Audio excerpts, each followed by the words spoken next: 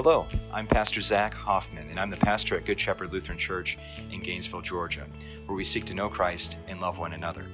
We do this by witnessing faithfully, transforming our homes into places where the Word of God dwells, and by investing in the communities around us. We hope that you enjoy this podcast, and if you'd like to join us on a Sunday morning, our service times are at 8:30 a.m. and 11 a.m. God's blessings. And so with that, we begin our sermon with our sermon verse, Matthew chapter 21, verse 43. Therefore I tell you, the kingdom of God will be taken away from you and given to a people producing its fruits. Grace, mercy, and peace to you from God our Father and Jesus Christ our Lord. An object in motion will stay in motion until it is acted upon by an external force. The tenants were given a vineyard. And perhaps the thought that propelled them into great evil was something small to start. This is our vineyard, really. There's no master here. We haven't seen him. And who knows if he's even still alive? We're the ones doing the work in the vineyard. We should live and act as if it's our own. And then the master sent servants to come and collect the fruit that was due to the master. And for a moment, perhaps there was hesitation and doubt, but with small steps, the course was already set. And so then, these tenants look at the servants who came and said, perhaps, how do we even know you're from the master? How do we know you're not here to steal our fruit from us? And so they murdered the two servants the master sent, and sent one back beaten badly with a message. So the master sent more servants. And at that point, if you're in for a penny, you're in for a pound. And the tenants murdered those servants as well. And finally, the master sent his son. And I would bet that if you asked those tenants if they were real life, it's a story that Jesus is telling us, but if they were real characters that we could speak to, and you ask them, is murder something that you would do? Are you a murderer? At the beginning of all this, they would say, no, absolutely not. Murder is wrong. But now that the son is before them and the course has already been set, there was just maybe one more step they needed to take. One more step and the vineyard would all be theirs. They could raise their families off the fruit from this vineyard. They could live there for generation upon generation in peace and safety. And as soon as this one last thing was done, as uncomfortable as it might be, they could just go back to being themselves. They could go back to living peacefully. Just one more step, and it should all be over.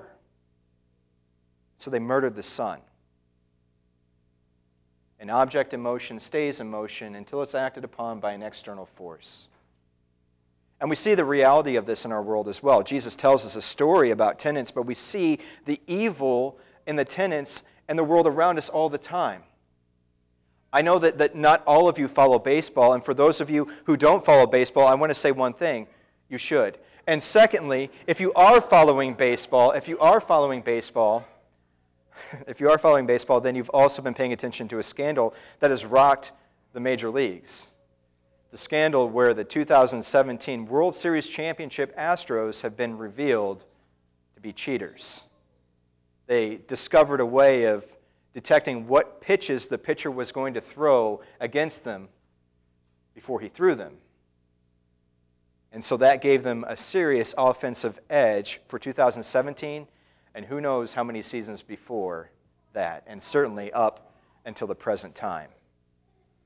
But I bet that if you would ask those professional baseball players when they were 4 or 5 years old, these members of the Houston Astros who've had this big scandal come out, but if you ask them, do you want to win the World Series by cheating?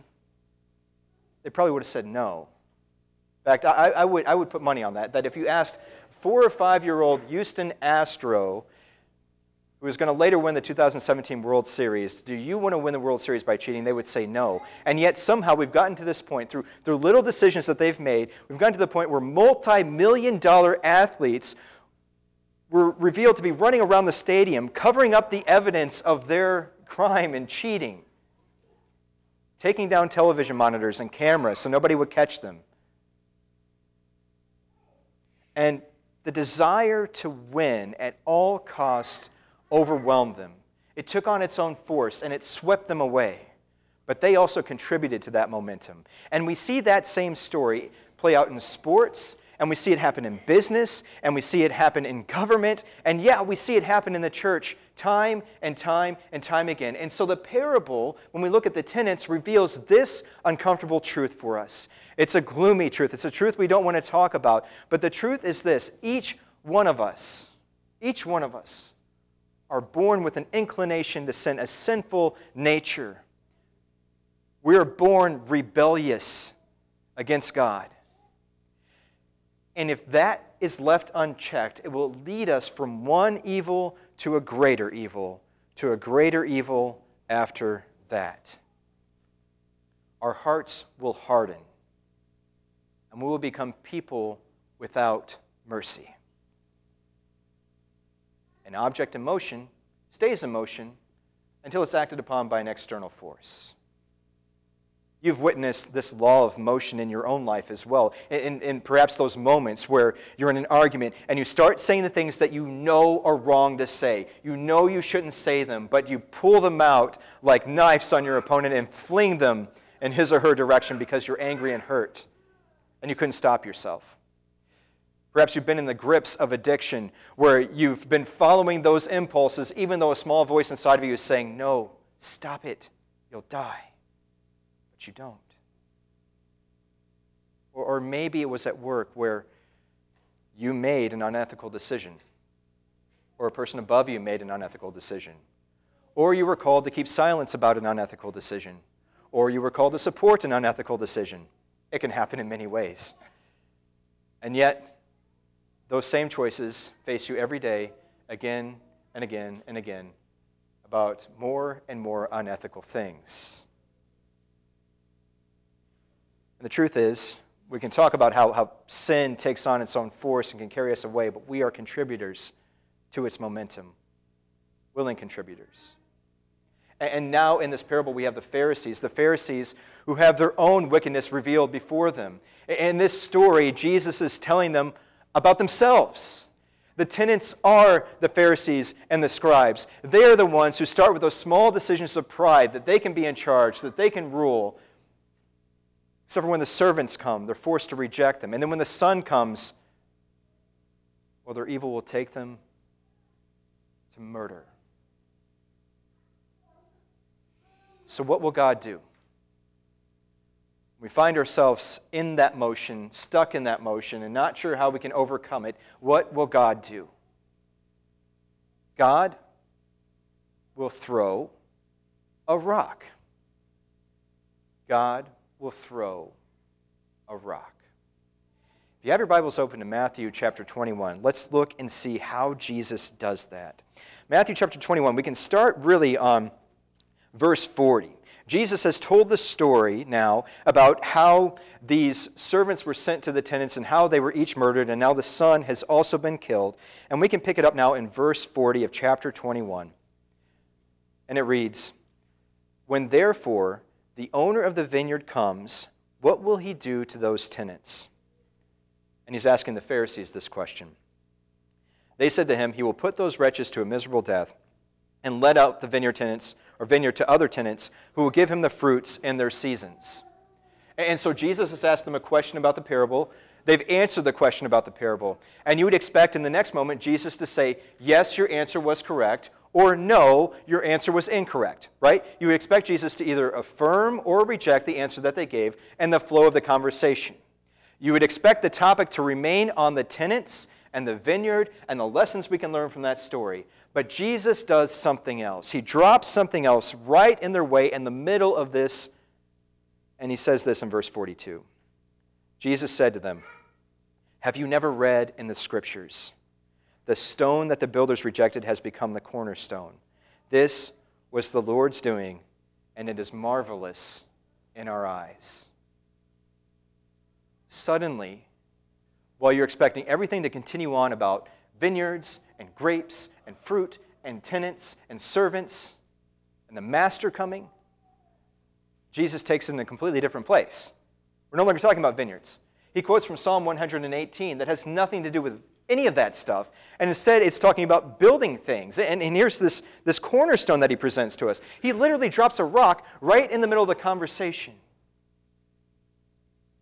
He says, the stone that the builders rejected has become the cornerstone. Well, okay, Jesus, but what does this have to do with anything? But what Jesus does is that he reveals, of course, the stubbornness and even the evil insanity of the Pharisees. Because how crazy is it that builders will reject a cornerstone? A builder's job is to put up walls. So how could they reject or not notice or misunderstand the very thing that is meant to hold the walls together? It's kind of like how tenants can be in a vineyard and misunderstand who's owning it. Or like how Pharisees, who've read the Bible every day of their lives, have to be asked by some outsider whether or not they've ever read the Bible before. Or like us, who have drifted so far away at times in our sin and our willful rebellion that we've asked ourselves whether we've ever really known Jesus at all. A stone has been dropped in our path. And Christ, or God the Father, will take this Christ, this cornerstone, and he will hurl it through the objections and debates and violence of the Pharisees right through death and back into life. And because this cornerstone, Jesus, is living, we also will meet him. And that's the uncomfortable truth. That's a truth that's painful to think about, that we also, in one way or another, will collide with this rock. But what will the result be? Because if we collide with Jesus in faith, then we'll find something precious and even life-giving within the rock. I was a freshman in college, and I was driving from Wisconsin to visit my home in Indiana the day before Thanksgiving. And when you do that, that means oftentimes, if you're going to drive from Wisconsin to Indiana, you've got to go through Chicago. And so I did, the day before Thanksgiving, which is a mess. It's terrible. It was a long drive. And along the way, I had next to me my change jar, because if you're driving through Chicago, well, actually nowadays you probably would need a stack of bills, but back then you can bring a change jar, and you need to bring that change jar because you have a whole lot of tolls. Unfortunately, that change jar didn't have a lid on it, but I did buckle it in next to me. It was right there. It was my co-pilot. And so there I have this change jar. Also on the seat next to me, I have a map. And as I'm driving, I started to wonder if I had missed my exit. I looked down briefly at the map, and I look up. The good news is that I had not missed my exit. The bad news is that the car in front of me had slammed on its brakes, and I had a collision. And I want to tell you right now, at this point, that everyone was okay. It was fine. Everything was okay. But as my bumper ran into the car in front of me, the change jar sitting next to me was launched into the air, and the contents of the change jar, the quarters, the nickels, the dimes, the pennies, all that, went flying through the air as well towards my dashboard. And what's weird in moments like that, when adrenaline is coursing through your body and your senses are heightened, you notice strange things. And so I remember that as my bumper is smacking into the car in front of me and my change jar is taking flight and the coins are all through the air, I looked over and I thought to myself, that's interesting.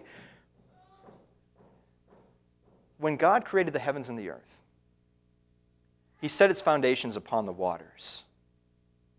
And underneath the rocks and the soil, that water flowed to give life to everything inside. When the people of Israel wandered through the wilderness, they became thirsty and on the brink of death, and they complained and cried out to God, and God led Moses to a rock. He struck that rock, and living water flowed out of it. John the apostle, the disciple of Jesus, envisions Jesus, our cornerstone, sitting on the throne on the last day, ruling over all, and underneath his throne flows a stream of living water. We will collide with the rock. And that's a painful collision, make no mistake about it.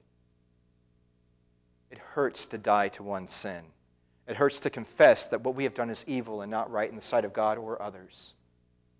But yet if we collide with that rock in faith, our sins will be crucified, and we will find living water within.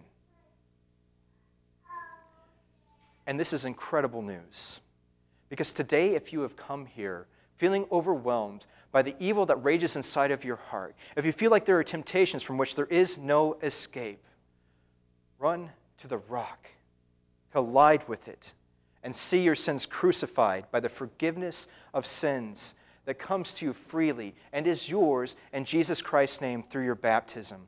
But what's more than that even is that if you are overwhelmed by your sins and you feel like all you have done is evil, there's still more for you, because those who cling to the rock are also welcomed into God's kingdom, not just as tenants, because tenants only rent. They only rent. They're only there for a little while and then they're gone. They're temporary. But you are brought into the kingdom not as tenants, but as children. You are His children. You have a permanent place in His kingdom. And in that kingdom, by the power of His Holy Spirit, you can produce fruit. If you are overwhelmed by evil, if you are taken away by this sinful nature that seems to throw you around by its desires, there is good for you to do in Jesus' name by the power of His Holy Spirit. You are a child, not a renter in God's kingdom. And this means that you also can produce fruit. In fact, even, fruit is expected of you. Fruit is expected of you. And let me not burden your conscience further by saying that, because whenever we hear about expectations, whenever we hear about the things we have to do, we become overwhelmed. We feel like we failed. We feel like we can't do it. But let's realign and reorient our thinking, because if we understand who we are, if we understand our identity, then that determines what we do. You are children, and so you produce fruit in God's kingdom as children. This is grace, actually. This is gospel, that you would serve and produce fruit for Jesus Christ, because you're doing it not from those who are indebted to God the Father, trying to make your way back up into salvation, but instead, you are children who've been given everything already, and you're simply sharing the love that you have from the Father with other people through your works. Living as a children in God's kingdom and doing the things that a child is called to do is actually founded upon grace. So here's what this means for us. Today, we're talking about all the different needs that we have for volunteers, and I want us to stop and think about what that actually means for us as we go about our vision and mission of knowing Christ and loving one another. May it be then that we with willing and joyful hearts seek to know Christ and have so many people willing to share Christ that our Sunday school, where our children go to be discipled, and our youth group, and our adults of every age have every resource they need, have every kind of support that they need, and that we are discipling one another in God's Word. May it be then that we have so many people willing to serve as greeters or something like that, where on a Sunday morning, when it's cold and rainy, people getting out of their doors will be greeted by somebody with an umbrella, that the elderly and parents with children can be welcomed in, and they will know right away that this is a place where we love one another. May it be that we witness faithfully and grow in that witness to the point that we decide that we want to be a part of missional communities where we can share the gospel and grow in deeper ways. And maybe we can establish these in different communities around us, Flowery Branch, Houston, Jefferson, Cleveland, you name it. And maybe out of that, through that sharing of the gospel, a network of churches is born. Maybe we desire to transform our homes with God's Word, that we take advantage of every resource given to us, like in the Parents' Corner, or the resources coming out of Sunday school, or from our small groups, that when people come into our houses and into our homes, they will know right away that they are coming into a place where the Word of God dwells richly. And may it be that we desire to invest in our community around us, that we would willingly serve in things like our food pantry and our foster alliance, that should this church ever somehow suddenly disappear, the community would sorely miss us. The trajectory of your life has been changed by the rock that is Jesus Christ. You are a child in His kingdom forever. And what God has set in motion, no external force can stop. Amen.